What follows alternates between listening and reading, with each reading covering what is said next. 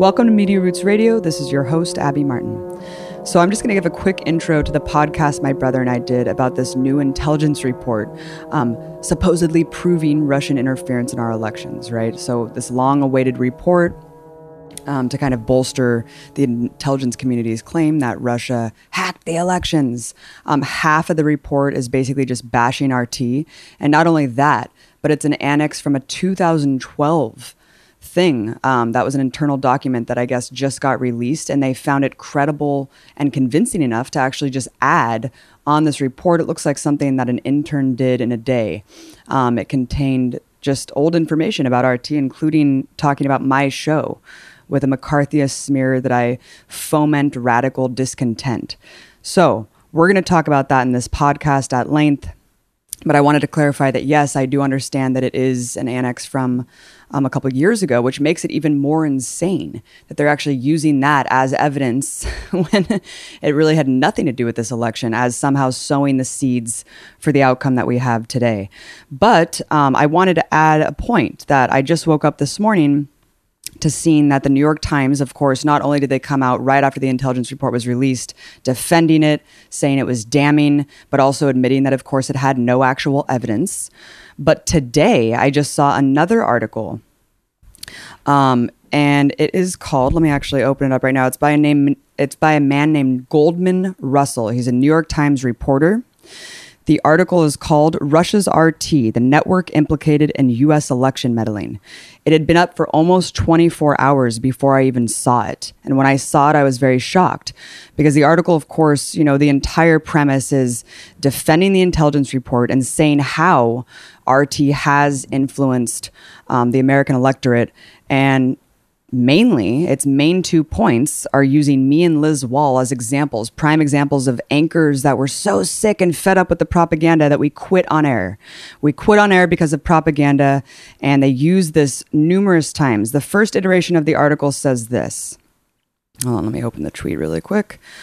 The first iteration of the article said, though the network is owned and operated by the Russian government, its executives say their journalists are independent. But 2 anchors who quit live during broadcasts say the network is a propaganda outlet. Okay, so that was the first quote.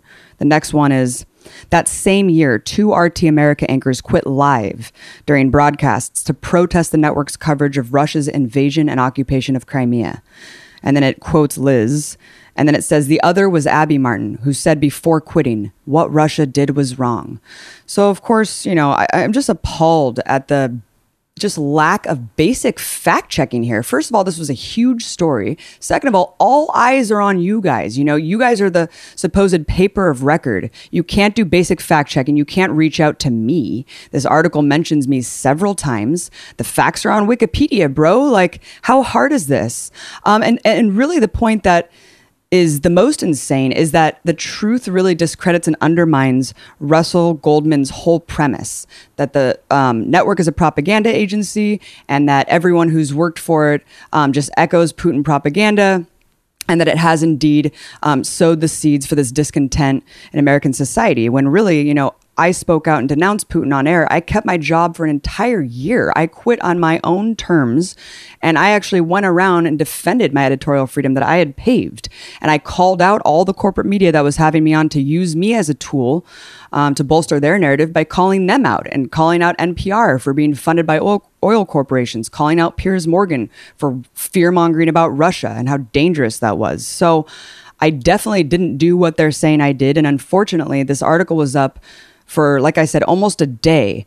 Other people were telling the author that it was full of factual inconsistencies and errors. So when I put Russell Goldman on blast on Twitter, of course, after almost a day of this article being up with egregious errors about me, he responded, he said, "This has been fixed, a correction has been made." So unfortunately, his correction still insinuates that I did quit in protest of Russian propaganda. It says another anchor right after it says the Liz Wall thing. So it still says how Liz Wall quit live on air. And then it says another anchor, Abby Martin, quit some months after denouncing Russia's incursion on air. What Russia did was wrong. So then the correction says an earlier version of this article misstated when the RT anchor Abby Martin left the network. She quit some months after denouncing on air Russia's war in Ukraine, not during that broadcast. Of course, when you put it in conjunction with the Liz Wall stuff, it does indeed make it seem like I quit because of that.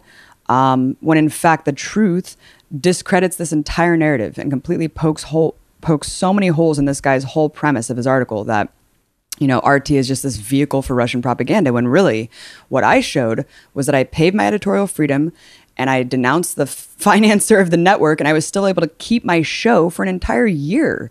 Phil Donahue, Cenk Uygur, many people on mainstream media cannot say the same. And it really shows you that these people, not them, but a lot of these people on corporate media are total careerist hacks.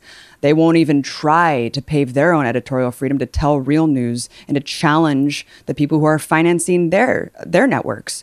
There's so many biases and conflicts of interests with the media apparatus, and they don't even try to combat them or confront them at all. So I think it speaks volumes about why people are doing this, and the fact that half of the intelligence report was really just lambasting RT shows that they have nothing, and their whole argument is completely empty.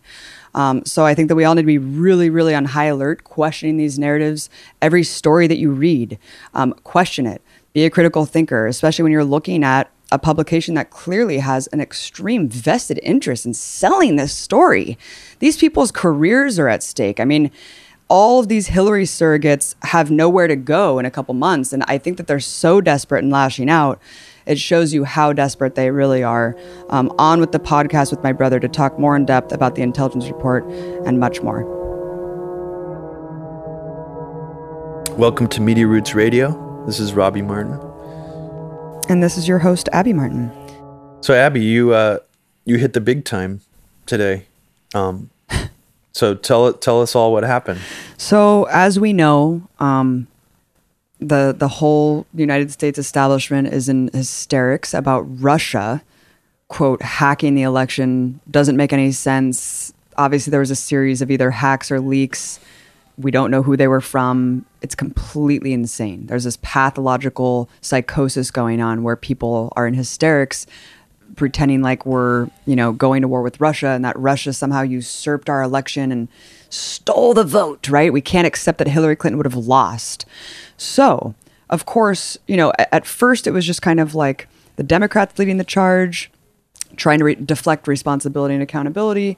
Then it became a bipartisan thing. Then you had McCain out there, and then you had Obama himself, and then you had Comey jump on board. So basically the entire apparatus of the empire is behind this charge that Russia was behind some sort of election like tampering, when really, when it comes down to it, there was no tampering of the election. There was simply hacks or leaks into things that just revealed criminality or corruption, right? So Russia didn't do shit. Like, whoever did leak this information just somehow put out what was already out there, right? So we got an inside look at how the DNC works, and it wasn't pretty, and it possesses emails. So, long story short, a report just came out today from the Office of the Director of National Intelligence and the Office of the Director of National Intelligence Council. So this report says, it's titled Background 2, Assessing Russian Activities and Intentions in Recent U.S. Elections. So I know that they have said that they can't provide evidence because it's classified, right? So of course we can't see evidence to actually prove that Russia did anything to hack anything, because it's quote unquote classified. So all they're doing now is getting together a bunch of agencies to produce these reports, right? So this report, I don't know if it's the first report that's come out. I don't know if it's maybe one of many or the first of many. But what I do know is that it mentions Breaking the Set, my show on Russia Today. And it mentions just that show, as well as one other. And it mentions you by name, too. It doesn't mention me by name. It just mentions your show. Yep. So it's very obfuscated. But here, so the report is basically, okay, assessing Russian activities and intentions. So it's very carefully worded. I wanted to read the key judgments before I go into how it actually mentions my show. You told me to look up Clinton, and that's how I found it last time. Let me look this up. So here's what it's saying are their key findings and judgments. That Russian efforts to influence the 2016 presidential election represents the most recent expression of Moscow's long-standing desire to undermine U.S. democracy. And there was an escalation in the directness, the level of activity, and the scope of effort compared to previous operations.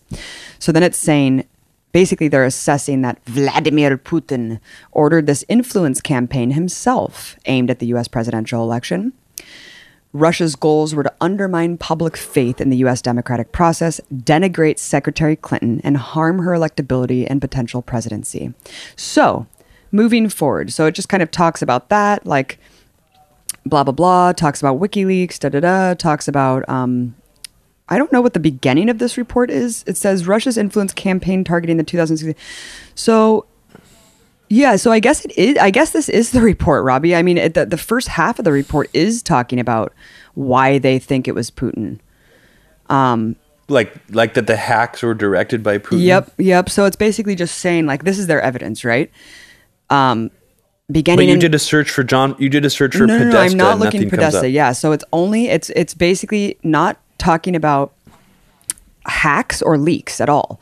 It doesn't say that at all. It just talks about how Putin has been motivated to interfere in our elections, and it's all very hyperbolic. Nothing is factual and nothing is actually related at all, directly, causally, related to Putin at all. It's just very hypothetical. It's okay, beginning in June, Putin's comments about the presidential election directly praised Trump. These are the kind of things that these bullet points say, talking about why he had a motivation. So moving on. And then it talks about how Russia's intelligence services conducted cyber operations in the past. Okay. I don't know how they know that. So then moving on, it talks about Guccifer. Now here we're getting into Annex A. So if anyone wants to look at this report, we'll put it on the SoundCloud timeline, but go to Annex A of this report and you'll start to see it talk about RT. So it's called Russia, Kremlin's TV seeks to influence politics, fuel discontent in the U.S. Wait, I just pulled up the report. Yeah. It's just the shittiest report ever. It's only 15 pages long. Yep. And that whole RT thing is the end. It ends after that. It's okay. So when I was making a very heavy agenda, I actually sat down and read the full reports from places like Institute for Study of War and Foreign Policy Initiative. And this report from our official intelligence agencies that's supposed to be a definitive report is far weaker and less fleshed out and just way more vague than even these think tank papers. Oh, totally. That's why I thought it was a precursor. Vague. I thought it was a prelude to a series of reports, but I don't think it is. This is the report, dude. This is it. If you read Michael Weiss and Peter Pomerantsev paper about the Kremlin weaponizing information that was released by Interpreter Mag, which is now owned by the Broadcasting Board of Governors, a U.S. tax-funded institution, it's a way more detailed, way more slam dunk, filled with facts version of this same thing, except minus the stuff about cyber operations. Right. It goes into way more detail. It even actually instructs crowdsourced investigations to start debunking Kremlin propaganda. Before Bellingcat existed, these guys were coming up with the idea for what Bellingcat did. And yet the CIA or its intelligence report is just a bunch of bullet points of shit that it's just talking points. Yeah, this is not even nuts. This is nuts. This is not, what the fuck? So let's talk about where it mentions my show. So blah, blah, blah. It's talking about RT and it says here's what's amazing about this. I haven't had the show for 2 years. And this is what's incredible. we're talking about the 2016 election, I thought. So now it's going back to the 2012 election. And it's like, okay, let's look at all the ways Russia's influenced all of our elections. and then it's like points to not even this election, right? It talks about the 2012 election and how my show and Truth Seeker fomented discontent. So it says in the run up to the 2012 US presidential election, RT America, created and financed by the Russian government, the Kremlin, intensified its usually critical coverage of the U.S. The channel portrayed the U.S. electoral process as undemocratic and featured calls by U.S. protesters for the public to rise up and take this government back. Next bullet point. RT introduced 2 new shows, Breaking the Set on September 4th and Truth Seeker, both overwhelmingly focused on criticism of U.S. and Western governments as well as the promotion of radical discontent. And then it talks about how right after that time, and this was something that I did on the show, but it doesn't call it out by name again. It says, then during that time, November 2012, RT ran numerous reports on alleged U.S. election fraud, voting machine vulnerabilities, contending that U.S. election results can't be trusted, do not reflect the popular will. And it basically just says the RT hosts, and this is a quote from me, asserted that the U.S. two-party system doesn't represent the views of at least 1/3 of the population and is a, quote, sham. So it goes on to basically call out Margarita, the boss of RT, and her ties to the Russian government, which I don't know why this is noteworthy in this report. It's like, I don't really understand. And it really actually delves into Occupy, talking about how like the promotion of Occupy Wall Street by RT was like a really insidious thing to try to call out the ruling class. Unbelievable. This is very, very strange, Abby. Oh, yeah. I mean, I mentioned this earlier, but the more paranoid part of me actually thinks this is on purpose, like a punt. Like they're not trying to make a very strong case. I don't know why they wouldn't be trying to. Or are they that dumb? But how is that possible? Think about it for a second. Like we have one of the best intelligence agencies in the world, if not the best. And this is the best thing they can come up with, like right before, if they're trying to delegitimize Trump or trying to like embarrass Trump or whatever, this is like not a very good attempt at doing it. I don't even understand. They're not mentioning that this had an effect on the 2016 election yet, not so far in the report that I've seen. Why would they even be talking about 2012? Right, that's what makes no sense.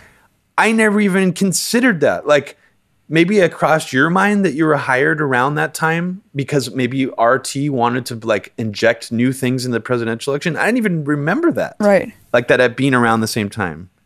So that's just an odd thing to point out, to call attention to. And it's also odd because they don't even call attention to like this election. Do you know what I mean? I know, that's what I'm saying. We're already 16 pages in the document. Why are they so now they're talking about how they aired an Occupy documentary. They're still talking about RT talking about Occupy and Wall Street greed. This is very, very bizarre. And even what you're saying about third parties, like totally reasonable. You've said things that are way more extreme before. That's just a really weird individual quote of yours to pull out that they would use. Especially 2012 is the election where Mitt Romney was saying Russia was our biggest adversary and biggest threat, and Obama was telling Romney, your foreign policy sounds like it was borrowed from the 1980s. Or he said the 1980s called, they want its foreign policy back. So he was like making fun of Mitt Romney for like trying to dredge up all this Cold War shit from the neocons who were advising him. And then they're going back and talking about how Russia was trying to manipulate the 2012 election. It's so confusing. Just for the listeners out there, Abby and I just got news of this before we started recording. We weren't even planning to talk about this report. We didn't even, maybe you knew it was coming out. I didn't even realize it's coming out today. I know Trump was going to talk to the CIA today, apparently, and get a briefing. On another page of this, the page that's talking about fracking, oddly enough, and it mentions fracking a lot, as if RT's anti-fracking reporting is like harmful to the U.S. election. Because all the candidates promote fracking. I mean, doesn't it like? I think even Bernie Sanders didn't even go after it really. So like, but the picture that they use is a picture of Liz. She's on Yahoo Finance now. I forgot her name. Oh, Lauren Lister? Lauren Lister and Liz Wall sitting across from each other before you even fucking got to the network. That's the picture they pull up in there. So it's like, if they're trying to associate Russian interference with like the current time period, 2017, or that it had an effect on the 2016 election, it almost seems like they're deliberately not trying to like associate it with the current time frame. That's what's so weird. This whole report makes it seem like it's from 2012. What happened to the 2016 hacking? You're right. And okay, so it says that they think that they developed a clear trajectory for Trump's win. They mention that Russian media hailed Trump. He's mentioned 17 times in the report, way more than Clinton, Trump's name is. But yet they don't show anything when they're going through individually point by point on the things like RT helped do. They don't mention a single thing having to do with like Trump or his positions or anything. Right, exactly. So I don't even understand. It's seriously, that's why it's so confusing. And like, it's what super in the fuck vague. is this shit? It's super vague and weird. It's like, I'm actually surprised that they did call out my show because of how vague everything else is. It's like, oh, RT ran reports. But then the thing they called out that. your show for is confusing and weird. I mean, like, so yeah, the fact that they hone in on your show, it's like, oh, someone must have been paying attention. But then like, they didn't see any of the other things you've said on your show. Like to paint us really bad. Yeah. I mean, this is, it's weird that they would quote me saying like, okay, the two-party system's a sham. Who doesn't think that? I don't know. Who doesn't think I don't understand this shit. What the crazy. Fuck?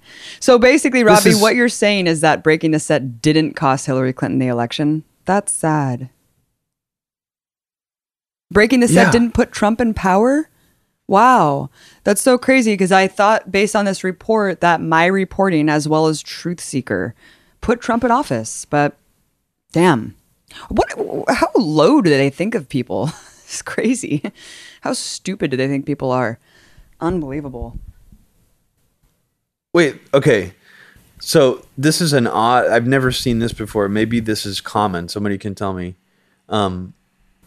It says there's a section Annex B in the report. It says estimative language consists of two elements: judgments about the likelihood of developments or events occurring and the levels of confidence in the sources and analytic reasoning supporting the judgments.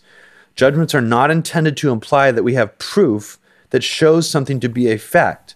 Assessments are based on collected information, which is often incomplete or fragmentary, as well as logic, argumentation, and precedence. Excuse me? What the fuck is going on? Wait, that's like their like precursor to be like, by the way, we have zero evidence of anything. This report seems like it was written by like an Onion writer. But like almost someone more clever like than a normal writer for the Onion, who the jokes are like really like layered. Right. Like it's a parody. I mean, but this is so surreal. Michael Weiss and Peter Pomerantsev, if they're not working for the U.S. intelligence agencies, they should be, because this is so much worse than anything, like any paperwork they put out about the similar shit. It's unbelievable. Let's talk a little bit more about how insane this whole Russia thing is, because, 52% of Democratic voters think that Russia tampered with the vote. Why is that? Well, we have this fake news, hysterical stuff going on. Meanwhile, you have actual fake headlines, which, people only read headlines propagated by the New York Times, Washington Post, all these other publications who say Russia hacked the vote. Like literally they're saying these misnomers that are so false and misleading that if you don't read full articles, which a lot of people don't, the vast majority of people, you are going to think that. So yeah, I guess it is really crazy that like politically conscious people who are educated think that Russia hacked our voting process. That's insane. And then you have all these politicians coming out and basically alluding to that, tiptoeing around, making people very confused. No one's coming out there and putting forward saying, look, this is exactly what happened. This is what we know. This is what we don't know. So it's just fostering this like crazy confusion. They want to talk about a post-truth era. Well, this is who's causing it. You're putting all these dueling narratives. It's so convoluted and confusing, the reality. And then you have like these publications that are supposed to be the most trustworthy that are the most untrustworthy. And then you have all these Trump loyalists who are just blindly accepting all conservative media. Like all these like batshit stupid conservative media sites that now are just the ultimate truth because CNN lies. Like it's something's bad. Like we really need to become critical thinkers and media literate because we are getting into a very treacherous time. And if we don't take a step back, things are going to go haywire really quickly. And here's the problem. People are so like anti 9/11 truther, like anti conspiracy theorists to the point where they go so far into this like quasi, like I'm a skeptic of everything, including like all conspiracy theories direction, that they are less willing to believe like things that are super obvious and that were like way obvious to people like back when we were growing up in the 80s and the late 70s before I was born. People, because of things like the Church Committee and Watergate, were very aware of how corrupt the U.S. government was. During the Church Committee, they actually pass around what the CIA, or I don't even know if it was the CIA, I think it probably was the CIA in part, was developing a heart attack gun. And they're passing this around at the Church Committee and asking questions of what they were trying to do. And basically the CIA admitted that they were trying to make something where you could assassinate someone and make it look like a heart attack, from a short distance away. And that's like at one extreme end of what the government admitted to be working on. And at the other end, NSA spying was rampant back in the 70s, and so was domestic propaganda and COINTELPRO. Right. This is how the American public learned about things like COINTELPRO trying to disrupt protest movements, the hippie movements, the Vietnam War protests, the Black Panther movements, because of the Church Committee. Exactly. That was supposed to end during that era. But what's happened now is it's not even a matter of like speculation or question. We already know that the Bush administration, along with the US media, conspired to sell us the Iraq war based on lies. We already know they did that. And that was when it was supposedly illegal for the US government to propagandize domestically. The US government was always allowed, I think since the end of World War II, to propagandize in other countries with things like Radio Free Europe and other forms of black ops or psyops campaigns in other countries. But in 2013, this is not from a conspiracy theory website. This is John Hudson from Foreign Policy magazine, reported that the U.S. repeals propaganda ban, spreads government-made news to Americans. So this is no longer speculation or something that we have to like be worried if we believe in this concept. We're being like true conspiracy theorists because it's real. They actually repealed the official ban for propagandizing the American public in 2013. Exactly. Yep. Think about what time period that was. That is really when the new Cold War propaganda started ramping up. The Syria like psyops started ramping up. A lot of things started to drastically shift. And we are right now, the time period we're living in, I think is sort of an evolution of what got kickstarted during that time. And it's the problem is you look paranoid and conspiracy theorists to be like point at certain things and say that's a psyop or that's like propaganda or that's like a journalist running, because it's one thing to be like that journalist is running a propaganda piece from an anonymous leak from an intelligence official. But what about things that are directly planted propaganda? Exactly. We have no idea. Right. We can only speculate. That's the problem. But it's obviously happening. So I think that's just what we need to be aware of with the post-truth era. There's so many. So it's like if the U.S. government and Obama and the mainstream media want to complain about fake news, one can only assume that the idea of the fake news being a problem in and of itself is some kind of like psyop campaign. Right. That is like launched as a psyop. Right. So, I mean, but again, if somebody like took a clip of this podcast of what I just said, it would sound kind of nutty. But it's like, this is what going to be the inevitable result of this kind of domestic propaganda campaign. Absolutely. So and now they created maybe that's even part of it. Ministry of Truth now. Yeah, and then and I wouldn't be surprised if the outliers like us, who are fully acknowledge that we're being propagandized on a daily basis to like want to go into Syria, intervene in Syria, or want to be adversarial towards Russia. I mean, maybe it's almost to make us look like nutty and like we're paranoid. I mean, and it's like, I almost feel like people who believe that kind of thing are ostracized, or they're like, like right-wing, like Trump people who are just like, oh, all the mainstream media is fake news now. Right. And that's sort of how they look at things, or they talk about things. It's unbelievable. Yeah, I mean, that's a big problem is all the mainstream media is fake news. So if you post anything from any of these outlets, it's just fake news now. But yet all this garbage online about, Black Lives Matter, kidnapping, like, I mean, that's all just real because Paul Joseph Watson says it on Twitter. So I think we've come to a really important crossroads where, it's a lot of people who we've been kind of in a loose knit community with since Obama got elected, because we were always anti-Obama. But now that Trump's getting into office, we're seeing a lot of these people kind of shift into just blind party, partisan loyalists, and it's extremely disturbing. And it needs to stop, because it's coming along with the fake news stuff. It's like everything that's criticizing Trump is fake, and Trump's promoting this narrative also, which I think is extremely dangerous, because when you're having it validated by like your hero that you're worshiping, that's really bad. That's really bad. Where do we leave off?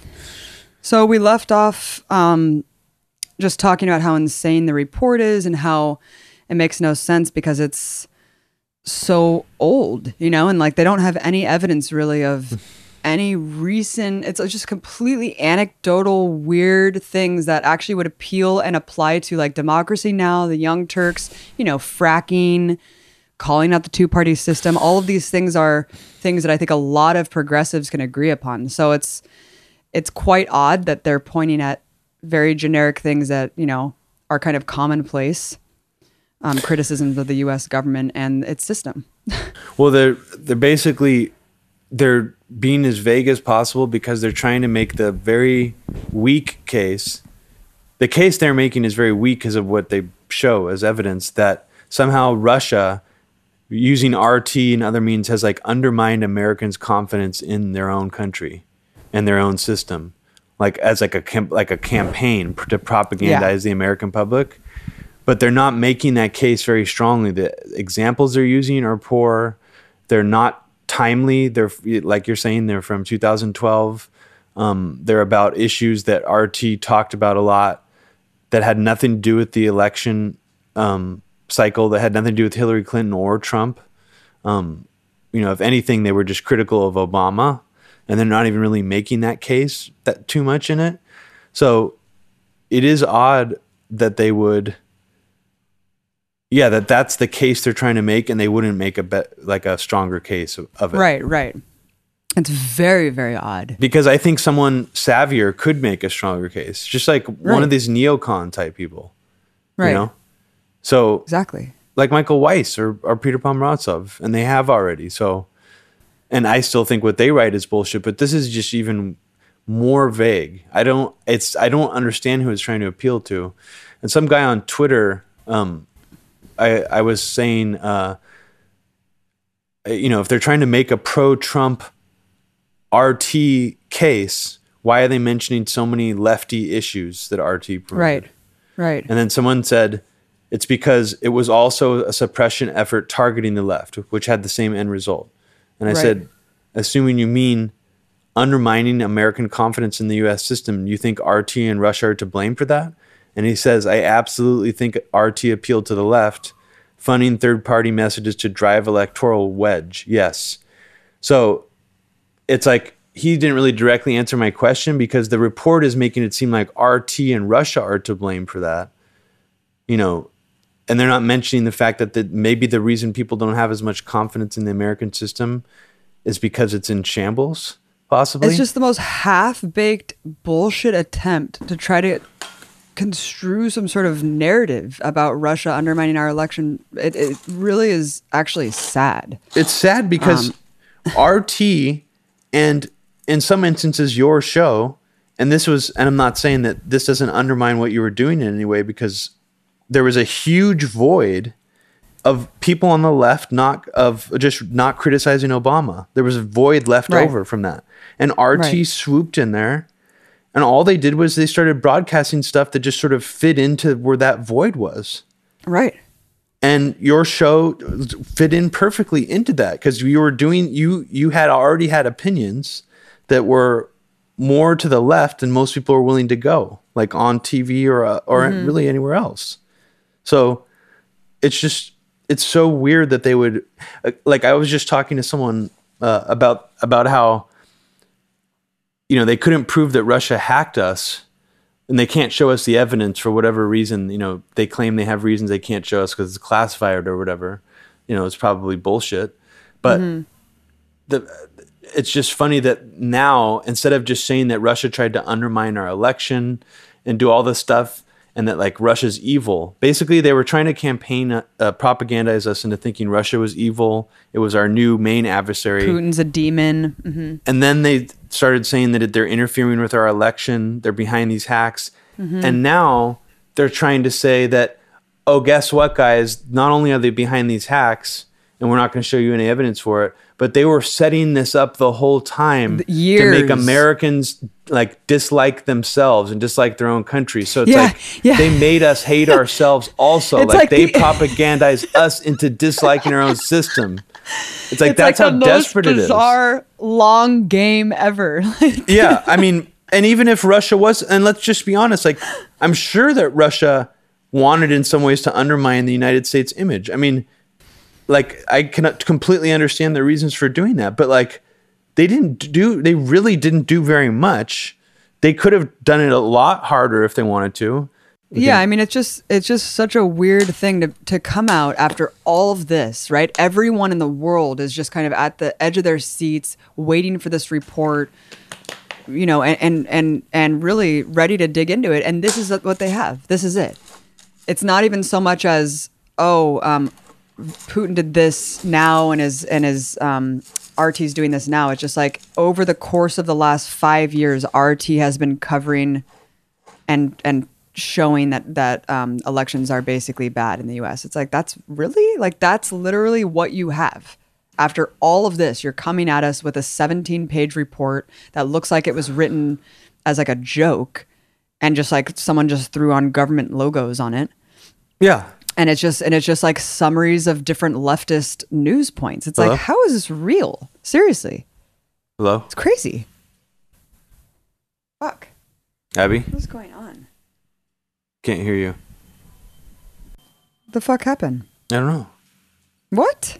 You just stopped talking. That's so weird. I'm like not even touching my phone. I don't know why it keeps turning off. Are you still recording though? Yeah, I'm recording. I never stopped. Okay, good. Me neither. That's so fucking weird. Anyway, it's just really crazy that this is what they have after all this time, is just a half-baked, weirdly contrived, dumbass report that's super small, and 3/4 of it is talking about news on RT from 5 years ago. Wow, great job, guys. I'm totally convinced that Russia hacked the election. Unbelievable. It's just... Yeah, it screams of desperation, but at the same time, like I was saying before, they're not trying hard enough to make the case it seems like they're trying to make. But it's weird, like even the New York, all these people are promoting it like it's just real. Like, I mean, not that it's not real, but like the New York Times is like, here's the intelligence report on Russia, and everyone's just like, oh shit, like look at, you're like, wait, is anyone realizing that this is like a complete joke? How are mainstream reporters even taking this seriously?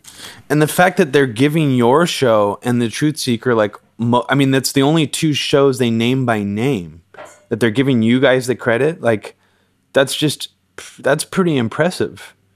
Yeah. That they would do that. Like, they could have been talking about things that were more timely and just show specific examples. On this date, RT International had a news segment on this Assad story about Assad that's like pro-Assad or something, and like they said so and so was like a false flag that the rebels were killing people and it wasn't Assad, but it was actually Assad or something stupid like that. Like just examples like that. Like right. Remember how people were trying to poke holes in their Crimea coverage by doing things like that? Like they don't even do anything like that in this report. That's what's odd about it.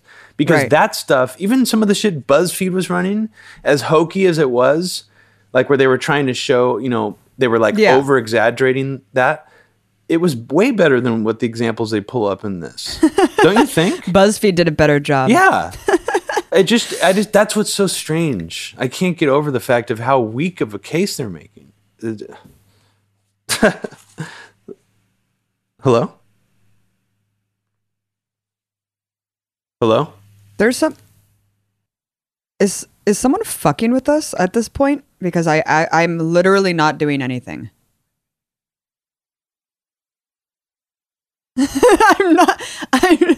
This is insane.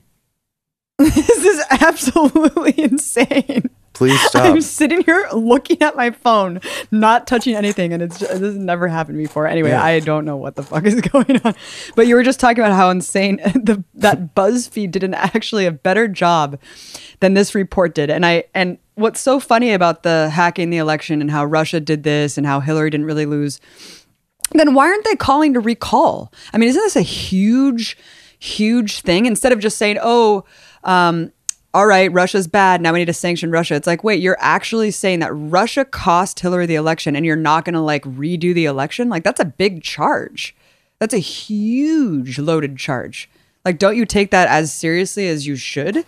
Like, if you actually have intelligence proving that Russia cost Hillary the election? Wow. Well, so they have nothing. You bring up a really great point, because this is what's interesting. So that's happening on two fronts. I don't even know what phrase you would use to describe it, but it's almost like the rhetoric or the propaganda that the U.S. government uses has reached such a height or an intensity to the point where it's completely eclipsing like what people can just plainly see as obvious. There's like a disconnect more than it even was like during like the Iraq War when they were lying about WMDs and stuff. Do you know what I mean? Yeah. So, and I feel like that it's the same way by where people in the media and different people in the government are saying like Trump is a fascist, or they're trying to say that he's going to bring fascism to America.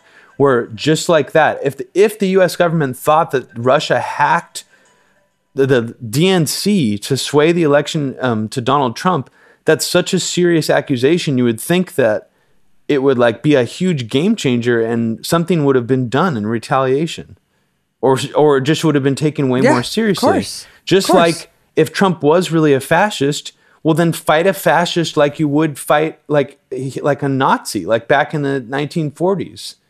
Like why aren't people who called Trump a fascist out in the streets fighting him and his incoming government like they would a fascist takeover?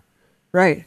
So it's like they would Hitler. Like they're claiming he's like the Hitler. It's just like, it's almost like all these people are, I mean, including the government, are using such hysterical rhetoric that it's like they're fucking it up for themselves by doing it. I just don't understand. It just seems like they could be a lot more clever about it. That's why I keep saying that. It's right. So that's what almost makes me think it's like, if I didn't know any better, I would say it's self-sabotage, but that seems like a ludicrous thing to suggest.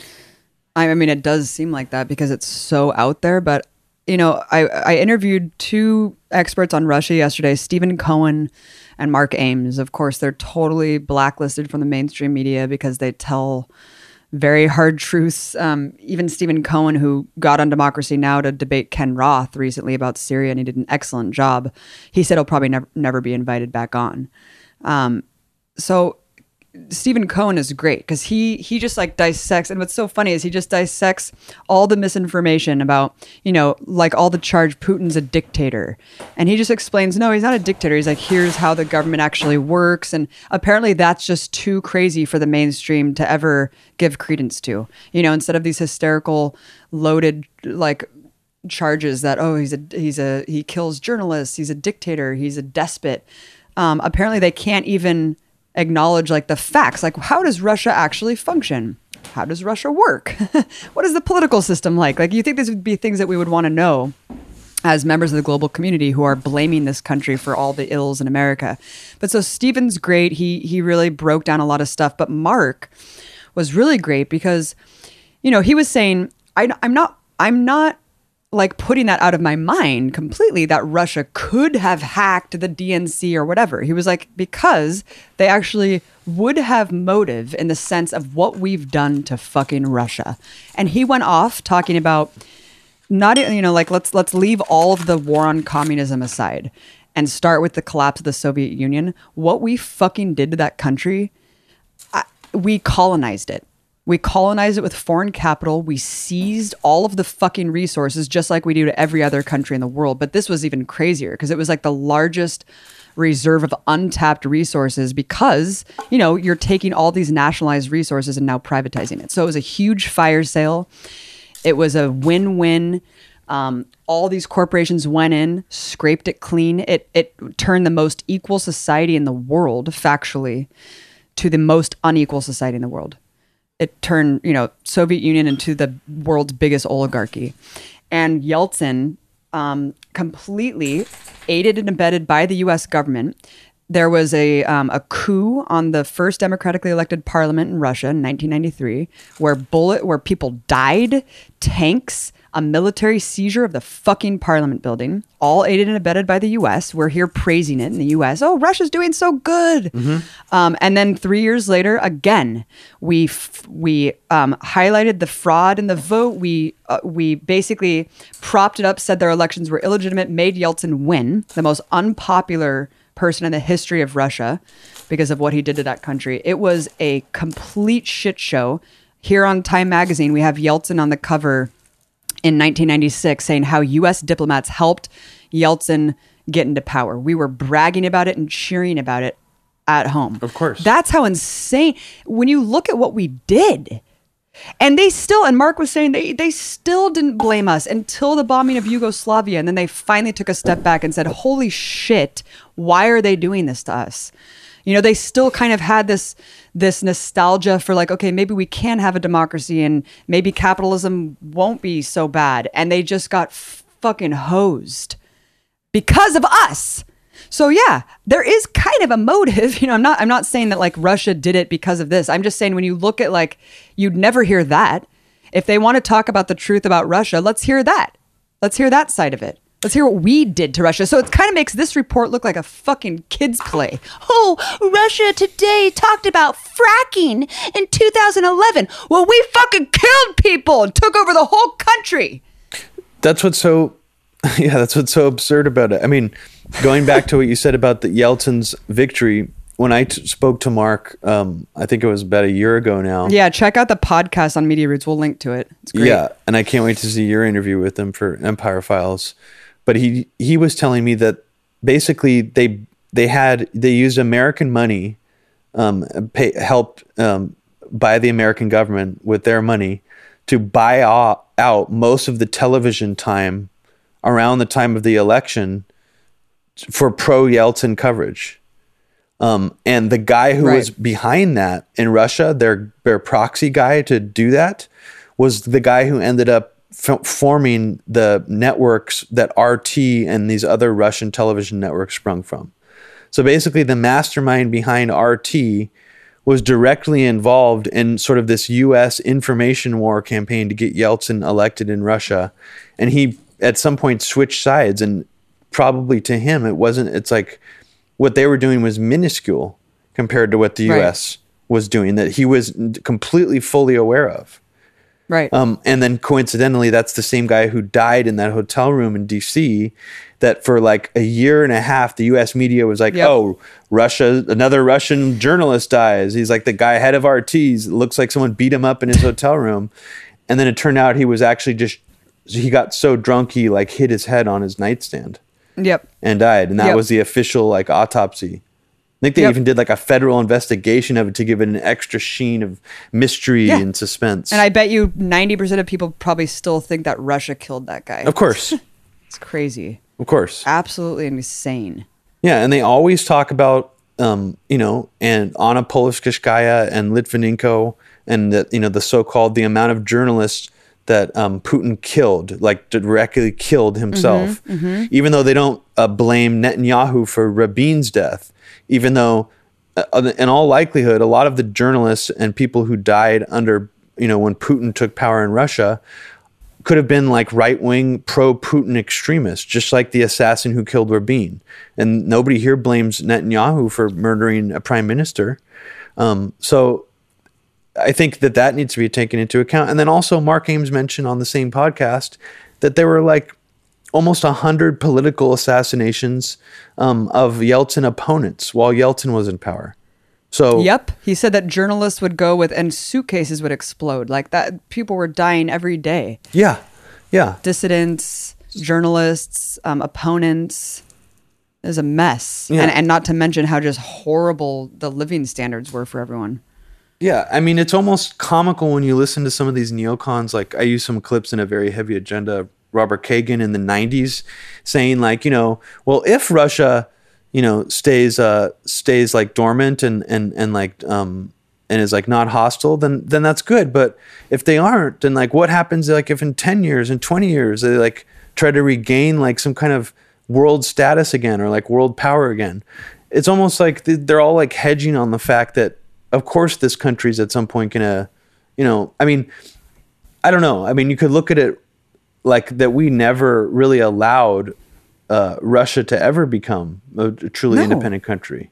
No, but then now we have allowed them to become like a so-called totalitarian dictatorship, was how the U.S. government portrays, the Putin regime in Russia. That's what's so funny is because also sense. Yeltsin handpicked Putin to like basically shroud and protect the oligarchy and all the crimes and like the money transfers that he had perpetrated and been in charge of. And so Putin was handpicked to kind of protect these oligarchs and to continue this corrupt system.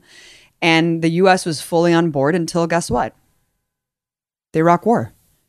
Wow. That's when we switched. When Putin didn't want to go to Iraq. That's when we got the freedom prize for Russia. That's when we didn't like Russia anymore. And that's when all of this started. I completely forgot all of this until Mark. It was just the most mind-blowing story. Well, that's fascinating because we didn't publicly go after Russia that much. We made it all about France. Yep. Which is kind of interesting. That speaks to something maybe that we didn't want to go that hard against Russia because we like backed off at that point. And coming from the Bush administration, that's odd. But if you remember back to 9/11, Russia's apartment building bombings had already happened. And if all these Bush officials, apparently Richard Pearl and David Frum, knew for sure back when the apartment building bombings happened that it was, they think it was Putin and the FSB that did them, that killed, I think, over 60 people in different cities in Russia. So if they thought that, then why was the Bush administration so friendly with Russia after 9/11? Why did Putin and Bush have a phone call on 9/11, a friendly chat? Why did Russia present Bush with this giant teardrop memorial as condolences for 9/11? None of that really adds up. So I don't know if that speaks to a faction inside the Bush administration or a split, but it is very odd. I mean, like, as you said, like things started to turn when they defied us with the Iraq War, but even when they supposedly incurred into Georgia, I think in 2007, the Bush administration didn't do anything either. So that's also interesting. Like, why, if all these neocons were in his administration, why was McCain and Robert Kagan like taking so much more of an aggressive line about the Georgia situation, which also the Georgia situation gave rise to places like Washington Free Beacon. The guy who launched that website was the Georgian lobbyist for Orion Strategies. So I think actually that was his lobbying group. So all these little, and propaganda operations like come out of these different things. Like they find a window of opportunity and they take it. Like in that case, they formed a whole website, Yeah. Yeah, so, absolutely. It's amazing. All of a sudden people just believe the CIA again. And Mark also brought up a point that in 2003, in the lead up to the Iraq War, they were actually saying, the New York Times was actually printing articles about how Iraqi hackers were doing a giant Saddam ordered hacking of U.S. infrastructure and stuff. This was an actual New York Times report, and it was hysterical fear-mongering against Saddam Hussein engineering a giant hacking operation. Isn't that funny? Yeah. Isn't that funny? It is funny. And did you know that they also tried to repeat a story that came out in 2014? April of 2014, Homeland Security released an emergency alert saying that Russian malware was installed on all these computers of important power grid systems, like of infrastructure in the United States. So like power companies' computers had Russian hacking being done on them. What the hell? So crazy. Just a week ago, the Washington Post ran another Russian fear-mongering story saying that a power plant, I think in Delaware or Utah, had a Russian hack attempt done to it. Yep. Mike was telling me about that. And it was found out to be complete bullshit. Totally fake. Yep. 100% bullshit. And it's just like, were they planting the seeds for this back in 2014? I mean, because you can trace back a timeline of, you know, the very first person really to mention this kind of stuff and get it out into the media was Hillary Clinton. She would drop all these little innuendos, like she would say like, oh, whenever I have to travel to Russia, like we always bring a burner and like bring like, you know, bags that block out cell phone signals because, you know, when I am there, I just assume I'm getting my emails read every time. And then like Kerry said like a month later, Russia and China like are always like reading our emails. We've known they've like tried to get into the State Department. First, they said they actually hacked the State Department. That was like the first major news story that came out around 2015-ish. Then they said they hacked the DNC. Then it was like Guccifer or whatever. Mm-hmm. But what was interesting about the very first that Russia might have hacked the DNC story was they didn't have any evidence whatsoever. It just said that this seems like something Russia would do. And the reasoning in the story, and whatever DNC official talked to the paper, they actually gave a reason that seemed like it made some kind of sense, which was Russia doesn't know anything about Trump. And in the case that he wins, that the only thing that we could find that was accessed or stolen was Trump opposition research in the DNC files. And that's all that was taken by this hack. So when they very first talked about it and the DNC spoke to the press, that's all they said. So I'm actually inclined to almost believe that very first iteration of what they said to the press to some extent. Not saying that Russia did it necessarily, but that maybe the only thing that was taken was the Trump opposition files, something that was later leaked on the internet, I think. I don't even think WikiLeaks leaked it. And I could see Russia wanting to obtain those because Trump is a wild card.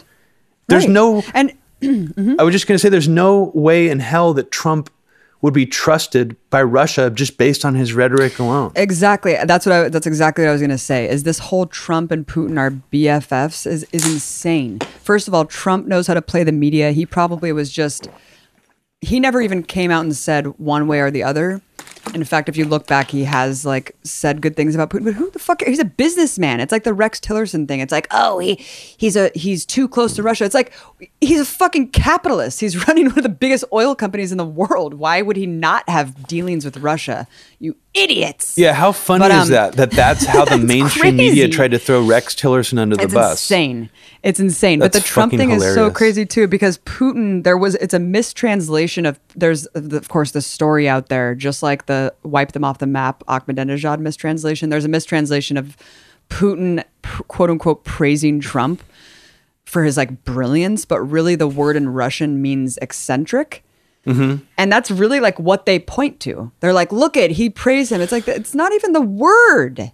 But even so, to your point, is that yes, of course the rhetoric, he knows Trump's a wild card.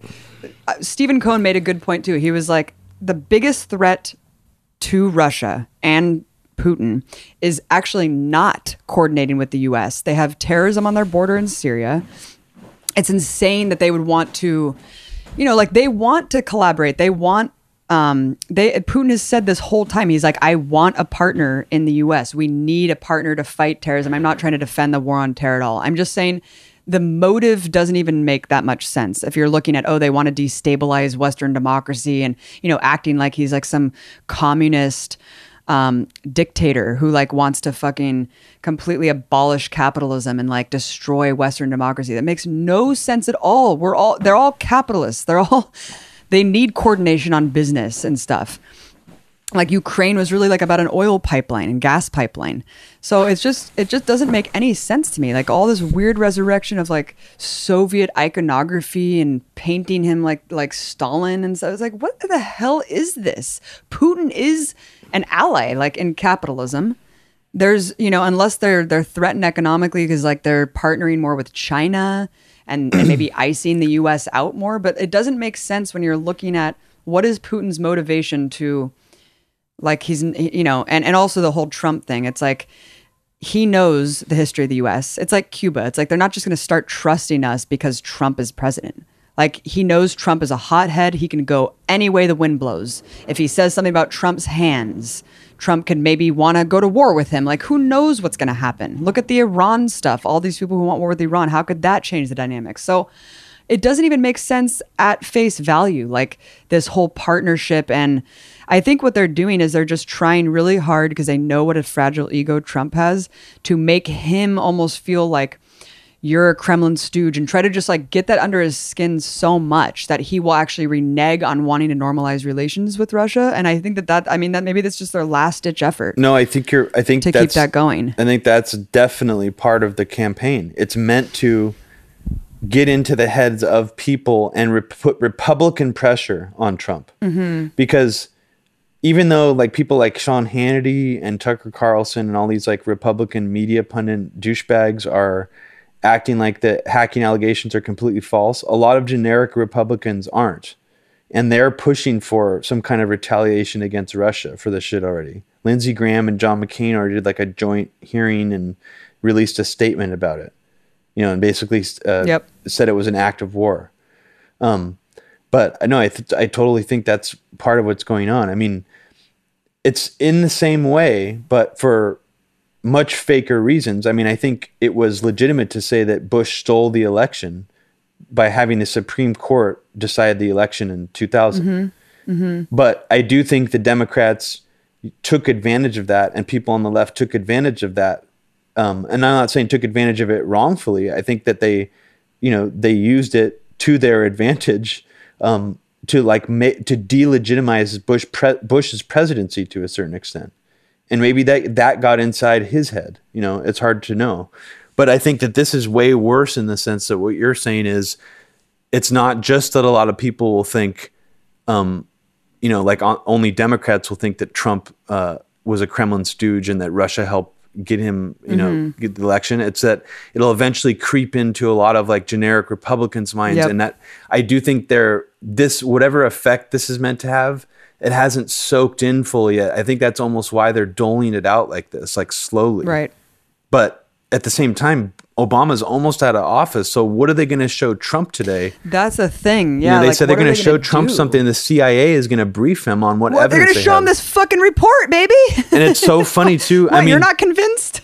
I don't want to like Trump, but I mean, he's not. This is the thing. It's like he's like a broken clock. He's not wrong when he says the CIA says that Russia hacked the DNC, but they still don't have any evidence. Very strange! ! Like he's very strange. He's like trolling the intelligence agencies. Right. I mean, and people, Democrats are like, oh my God, Trump doesn't agree with the CIA. Like, what a bastard this guy is. It's like, no, that's the wrong reason for disliking Trump. Yeah, exactly. That's like the only good thing that Trump does. Pathetic, dude. These people are so pathetic. And remember the New York Times article that was like, now America, how Chileans felt. It's like, no, I don't think that there was a fascist fucking coup of a democratically elected leader where we had a violent, murderous Pinochet style death reign. No, I don't think that's what happened, you assholes. Like, what is going on here? Like, it's so crazy. It's like, now you know how Chile felt. Like, no, I don't really think that's comparable to what we did to Chile, but okay. Well, I heard some idiot comedian just casually talking about how scary Trump is, and they're like, I just watched the movie The Manchurian Candidate the other night. They're talking about the original movie, the one about Russia. And he's like, oh man, it's like so true. Like we literally have a Manchurian candidate for president. And like everyone in the room on this podcast like agreed. Babyish. And I was just like, babies. I just couldn't, it's just really hard to believe it's already at that level where it's dangerous rhetoric because yeah, I get it that people don't like Trump and are scared of him. I get that, but you have to follow through on that. If you actually think Trump is a Manchurian candidate, like that's a serious accusation, right? And he should be. Of course, he should be removed from the presidency. If another country, like exactly, I mean, I believe in any country's right to like remove someone from power who was like elected through a corrupt or like by cheating or anything like that. I mean, you know, to a certain extent. I mean, I don't want to get. I hope that can't be like misinterpreted what I just said, but you know what I'm trying to say. No, of course. It's like that's what goes to my point before. Like, if this is real, if you guys really think this, then overturn the election, then hold a new election and give us the evidence. Like, let's take it all the way or stop. Exactly, and that's why it's so infuriating that Obama waited this long. And his reason for doing so is because he didn't want to seem like he was interfering with the election and didn't want to seem like biased towards making putting Trump at a disadvantage almost. He didn't use those exact words, but it's like, dude, you're a Democrat who's already supposed to be expected to endorse Hillary and be pro-Hillary. Right. Like how is that even remotely a calculation you would make? It's a lie. He's lying. And I know we've said this over and over again, but the point still has to be driven home that this does not, even if Russia did hack the DNC, does it take away from what we learned from the DNC? Did they plant false information? Did they doctor documents? No. Like, it's just mind-blowing. So these people's logic is that because we learned about the criminality and corruption and Hillary mocking environmentalists and scoffing at Bernie supporters, and if that turned off Bernie supporters, seeing what Hillary Clinton really thought of them, that's Russia's fault. That's not Hillary's fault for saying those things. That's Russia's fault for telling us what Hillary really thinks. What? I can't even follow the logic. And we've totally forgotten about what the content of the leak is. Exactly. Or the hack or whatever. It's exactly. Crazy. And that's dominating the conversation. And before this became the main topic of conversation again, because it already was attempted before. It didn't get to this level before. For months. But in between that, there was one thing that took away from the content of the leaks that everybody was focused on, especially the conspiracy people. And that was Pizzagate. Pizzagate. Which, honestly, I don't think it's a coincidence that this fake news meme, this like weaponized term, came around about the same time as Pizzagate, like turning into a huge phenomenon. Right. I mean, it almost seems like it was a match made in heaven. That this crazy theory that Hillary Clinton was running a child sex trafficking ring would snowball to something that big so quickly, while there might have been thousands of like juicy leaks still in Podesta's emails that nobody was paying attention to. Yeah. Mm-hmm. But nobody would even bother to pay attention to at this point. I mean, so totally poisoned the well in like a 24 hours. Yeah. I mean, but all that information's still in WikiLeaks. Right. I mean, it's all still there. And WikiLeaks, I have to say, did a horrible job trying to maintain its credibility during this election cycle too. They started tweeting out stuff from way fringy like outlets, like right-wing outlets, like the Gateway Pundit and stuff. Yeah, bad stuff. The Gateway Pundit. They had some stuff from We Are Change, and honestly, some of the stuff We Are Change runs is good. The stuff that WikiLeaks decided to retweet was really bad stuff. It was complete trash. Yeah, it was bullshit, and it was meant to like conspiracy dog whistle people, and it was very against the normal. Let's just say the character that WikiLeaks normally represents online, like totally counter to that whole. They're never trying to bait conspiracy theorists like that ever. Right. They're usually very. They post like when they show an article from something about a WikiLeaks, it's always from like a good legitimate source most of the time. And they just threw that out the window. Mm-hmm, that was different. It was a very bizarre time. And now Hannity flies to the Ecuadorian embassy in London to interview Assange in an hour-long one-on-one sit-down interview where Julian Assange is doesn't bring up anything about Hannity, how Hannity was part of like spreading U.S. government propaganda. And it's just really surreal because Sean Hannity keeps bringing up the fact that he knows how it feels to be ignored by the mainstream media when he's telling the truth. Oh my God. Because he was talking about how radical Obama was and nobody would listen to him for years and nobody took him seriously. And Julian Assange is just like not rebutting any of that stuff. He's That's just so bizarre. And then Julian Assange is complaining about how the mainstream media lied, about what he was doing for so many years and tried to like discredit his work. And doesn't mention Fox News or Sean Hannity. It's a very fascinating to watch. And then also all these people posting it like Sean Hannity is now some kind of hero for talking about it. I mean, I just don't understand how that works. Yeah, I don't understand. Like, I got it leading up to the election, this like weird alliance with conservative pundits who were somehow all of a sudden on our side, right? You can call Julian Assange a traitor who deserves to be hanged. But once he's on your side, then all of a sudden you love him and praise him. The thing is, we need to be calling these motherfuckers out. Why are we letting them play us? Exactly. That's crazy. Or like Glenn Beck, look how much he played some weird sectors of Democrats in the left recently where people were praising him for saying that he's going to go in the streets and hold hands with Muslims protesting Trump. Like he was saying shit like that on his radio show. I was listening to this right after Trump got elected, like looking at Lori like with my mouth agape, like am I hearing this right now? Like live on AM radio, fucking right wing talk radio. It was like, it just seemed like it was like it wasn't an alternate dimension. And then now he's back to saying, oh, so is Black Lives Matter going to talk about the Black Lives Matter kidnapping hashtag? Like with this, these 4 black teens kidnapping this white guy. So it's like, dude, you guys, these people cannot be redeemed with just like a few tokenistic statements because, and let's face it, the Republicans, a large swath of them taught a lot of other Republicans to just hate Trump anyways.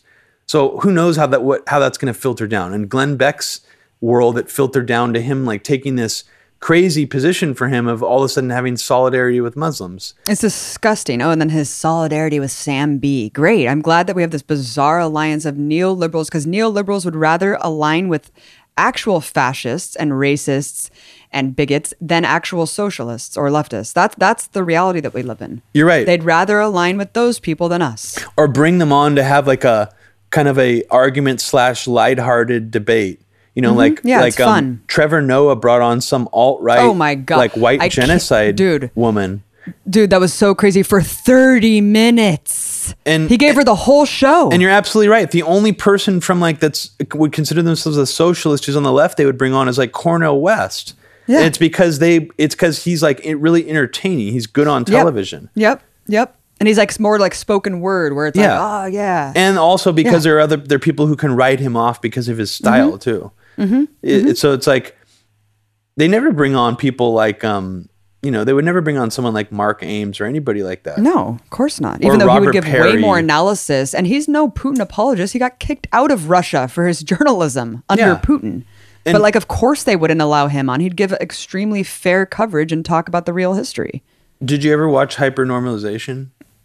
No, and I don't know if I want. I will. Well, I just haven't. I mean, you don't have to watch it. It's not like required viewing. But the only like original interview, one of the only ones in the whole movie, is a sit down interview with like Robert Perry, Adam Curtis asking him questions, and they only used like maybe like a minute total of him in the movie. And I was just thinking, if you bothered to fly out, I'm assuming to the United States to interview Robert Perry, wouldn't you use more of him? Because he's got a lot of really interesting shit to say, and he goes. Maybe they didn't like what he had to say, and that just says a lot to me. It's like I'm reading several of his books at once right now, slowly making my way through them, and there's very few writers, journalists. James Risen is one who comes to mind, who have made a case like he's making in these books about the U.S. waging propaganda wars, how the Reagan administration like changed the game in terms of, domestic propaganda and controlling the press and all this kind of stuff. I mean, he just lays it out super eloquently. It doesn't come off as kooky. He was an AP reporter for years and years. He was one of the only investigative AP reporters like in the entire country for a long time. I mean, so he has like real credentials, but yet you just rarely hear him ever talked about. You know, these shows of course. never have him on. Nope.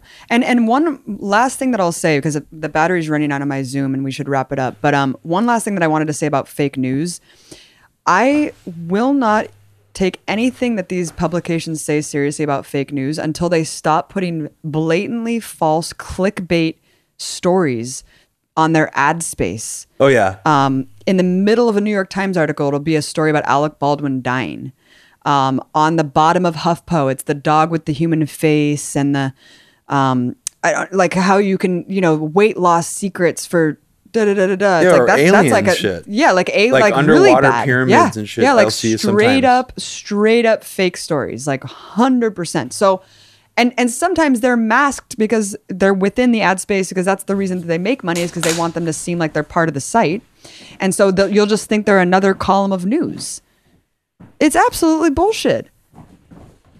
Yeah. And I even have a problem with, I mean, like, I already see people trying to like reverse the whole, the term fake news has already been adopted by the target, which is people who are into alternative media.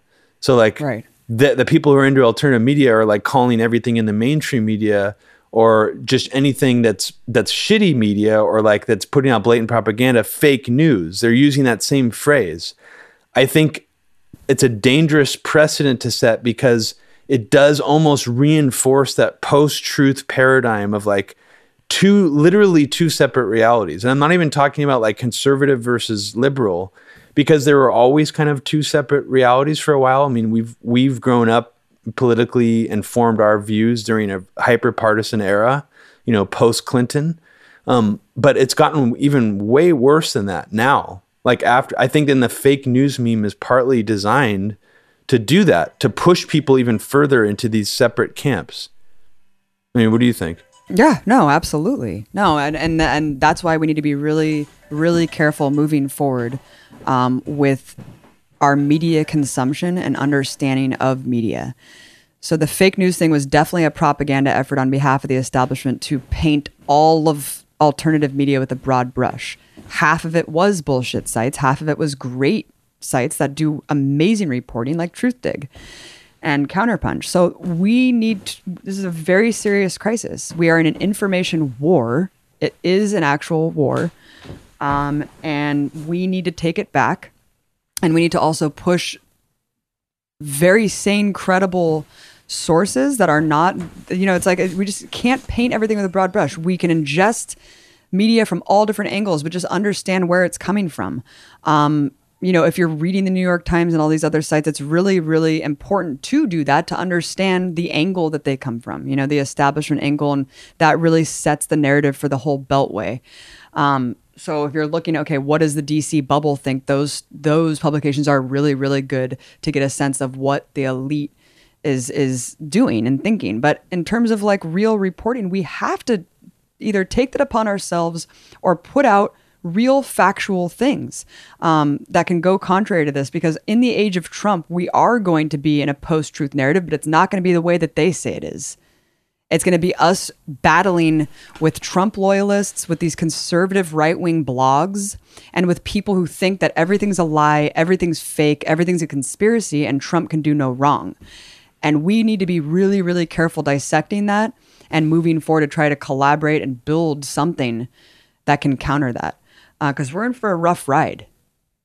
Yeah, this whole trend of, because Trump is seemingly saying anti-establishment things, and because it seems like the intelligence agencies and the Democrats and the Obama administration are trying to undermine his presidency and delegitimize it, just because of that, you see these certain outlets like Zero Hedge and, InfoWars obviously has already been like this for a long time, but Zero Hedge is more surprising to me, where it seemed like they used to be kind of like to the left and to the, not necessarily like to the right or to the left, they were a little bit more hard to pin down of a website, and they put out good content. And now it just seems like they're defending Trump all the time. And in every single article they put out, all the comments are pro-Trump people. And it's just like, what the fuck is going on? I just think it does set a very dangerous precedent, and it will be very bizarre to see how it plays out if the alternative media or these certain sectors of the alternative media are still in Trump's pocket once he's in the presidency. If he's still sparring with the mainstream press, I guess they will be. It'll just continue like that. Yeah, exactly. Just because, like, it's just so frustrating. Trump is the establishment now. Breitbart is the establishment. InfoWars is the establishment. So don't give me that shit that somehow these are like, oh, they're telling the truth. They're real intrepid, really telling us what's going on. But like every one of these people is kind of the same way. We need to just totally make them fucking irrelevant, 100%. And I even regret talking about them on here, but it just makes me sick that these people, like, that's their counter narrative. Like, Trump can do no wrong. And look, Black Lives Matter are really terrorists. Like, look, white people are really being victimized. It's like, geez, get a hold of yourself. We have real problems here in this country. Well, it's just don't have time for that shit. And they just act like they complain about the left or the liberal left being such victim mentality people. But what are they doing when they always act like the liberal media is conspiring against them? The so-called liberal media, to the point where they'll just boy who cried wolf jump out ahead of anything and say, yeah, oh, this kidnapping of by these 4 black teens of this white guy, the media is just not even going to talk about it because the liberal media is going to cover it up because they don't want to make any black people look bad. But then, But then once the media talks about it, they just never recant. They just act like they were right. They never like in their own mind, are they like, oh, actually, no, they did talk about it this time. Like, I was wrong. I mean, it doesn't even seem like there's any thought process that happens like that. They just, get stuck in some other weird paradigm and act like, the media is not going to talk about this or if this is a black guy who was kidnapped. Existence, though, What? It's such a weird, lonely, sad existence to just be like in this Twitter world and like trying to, I don't know, like justify your own bigotry or whatever by like just random people who have no following on Twitter and just being like, look, like, how come the media is not talking about like this? Like, how come Jack isn't banning this person? It's like, because they don't have millions of people and like directing hate attacks on people and like doxing people. I don't know, like, because the person has like 5 followers and it's probably a sock puppet account that you created. Like, I don't know. I'm just guessing here. It's just such a sad, trolly thing. I don't know. I've been off Twitter for a week and it was the best thing I ever did. I know I need to get back on to promote stuff, but man, it really drags you down. Oh yeah. I mean, it really does. You just see how reactionary and more divided things are becoming. Mm-hmm. And it's not like things are being fractured more into little different camps. I mean, I feel like we already hit that part of that bump in the road, like maybe a year ago or a year and a half ago.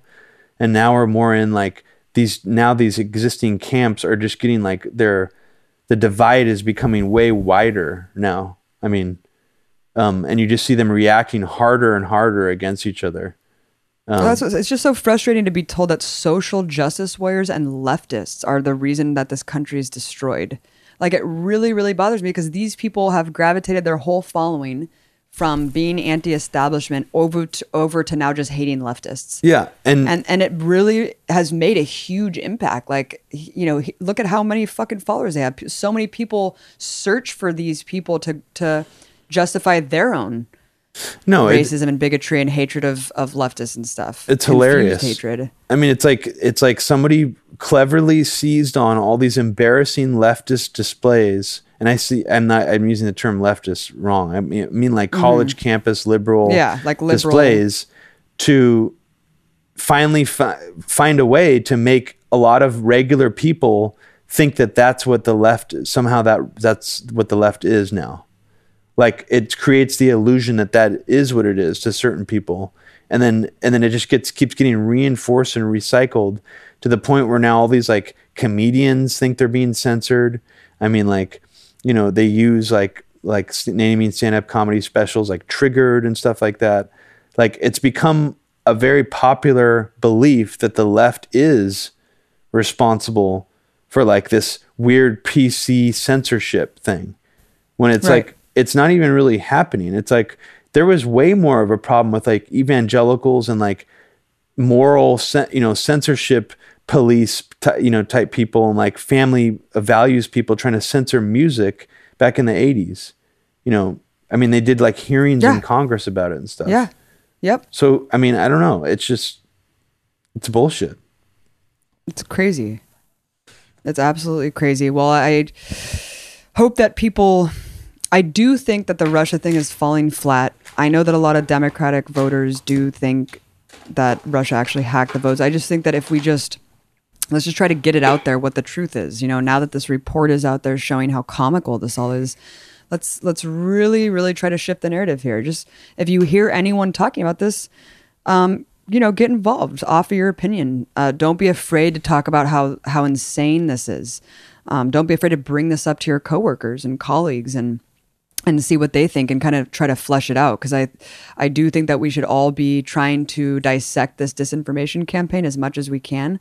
Because like I said, it's an information war and we're all the victims. We're the marks. Yeah. And so I think we got to get out there and try to reverse this.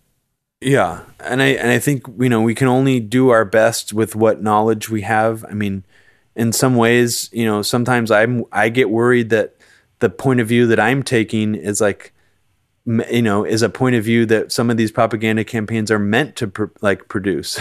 And I'm like, oh no, like sometimes I'm like worried that the camp, maybe I'm in a camp that's like being created on purpose. I mean, that's where my mind goes sometimes, but, I think we can only just do our best and like trying to, I think using specific examples is a helpful way to do it. Like with this Russian hacking thing, I think it comes down to where's the evidence? I mean, show us the proof. Don't just throw out all these other reasons why you think Russia is undermining American confidence. Show us the proof of the specific accusation and why it's an important accusation. And if you do think Trump was elected by Russia in some sort of campaign to undermine our democracy, then do something about it. I mean, like at least say it outright. Don't like beat around it's just very. I think. I mean, that there's so many ways to poke holes in it, but I just think that's where I would start if you talk to anybody about it. Yeah, and let us know what you think. Let's get this podcast out there. Let's try to correct the narrative, correct the record. Hillary Clinton's Correct the Record campaign. But yeah, I mean, we're living in an insane, bogus era where people have just gone batshit crazy. And it's up to the people who are still sane, still realizing that Trump is actually he's not necessarily an aberration. He's just kind of unmasking the horribly corrupt system that we already have. And we are still going to fight against it. We're still going to call it out. Nothing has changed in that respect. So stay sane, tell everyone that you love them, that you're around, and try to have fun, but also try to stay sane in this crazy, crazy time and become more lucid. I do recommend actually turning off the mainstream media. I'm more enjoying listening to local news. There's a really great station in New York called New York One. So that's a really good thing. Getting off social media, trying not to get too bogged down. And just get out there and, talk to people in your community and see what's going on. Let us know what you think. We have a Patreon link on our podcast now that you can donate. We're going to be doing at least 2 podcasts a month. And create your own media. You need to be out there. Don't hide. Don't think that you're going to be on a list. I mean, we all need to be out there voicing our opinions and correcting what's going on right now. So I encourage your voices and your opinions and thoughts. Thanks for listening, everybody. Hey, Robs? No, just thanks for listening. Thanks for listening. Bye.